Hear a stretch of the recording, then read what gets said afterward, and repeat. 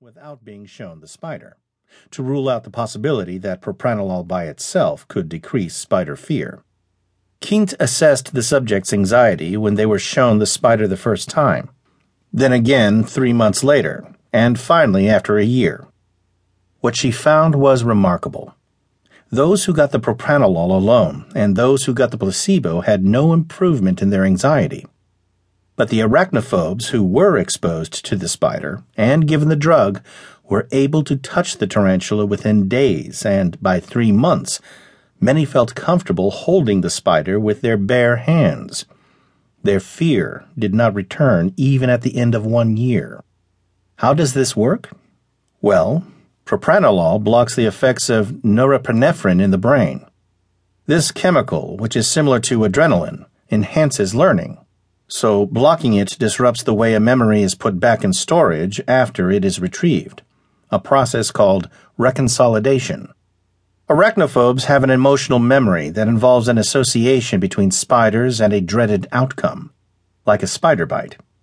This fear memory is the source of their phobia, even if, as is often the case, it never actually happened.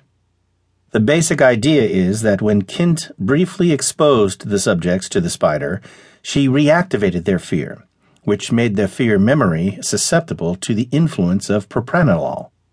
Reconsolidation is a bit like pulling up a file on your computer, rewriting the same material in a bigger, bolder font, and saving it again.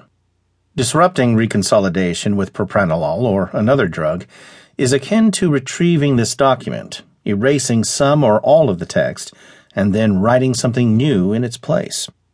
Kint is not the first to demonstrate that disrupting reconsolidation can weaken or erase emotional memories. Several studies of rats done in 2000 showed that a drug called anisomycin, which blocks the synthesis of proteins in the brain, could reduce fear associations. In one, researchers taught rats to fear a sound by pairing it with a shock. After the animals were fear-conditioned, they were presented with the sound and then immediately given the drug. When the animals were exposed to the sound again, they no longer appeared afraid. They had forgotten their original fear. Curiously, there is a very narrow time window after retrieving a fear memory when you can disrupt that memory. Hours, in the animal studies, before it closes and the drug has no effect. These studies suggest that someday, a single dose of a drug, combined with exposure to your fear at the right moment, could free you of that fear forever. But there's a flip side to this story about how to undo emotional learning, how to strengthen it. We can do that with drugs as well, and may have been doing it for some time. Anxiety enhances emotional memory. We all know that. It's why you can easily forget where you put your wallet, but will never forget being attacked. This is the case because anxiety leads to the release of norepinephrine in the brain, which, again, strengthens emotional learning. It is also why we should think twice about casually prescribing stimulants like Ritalin and Adderall for young people who really don't need them. Stimulants also cause the release of norepinephrine and may enhance fear learning. So it is possible that taking stimulants could release one's risk of developing PTSD when exposed to trauma.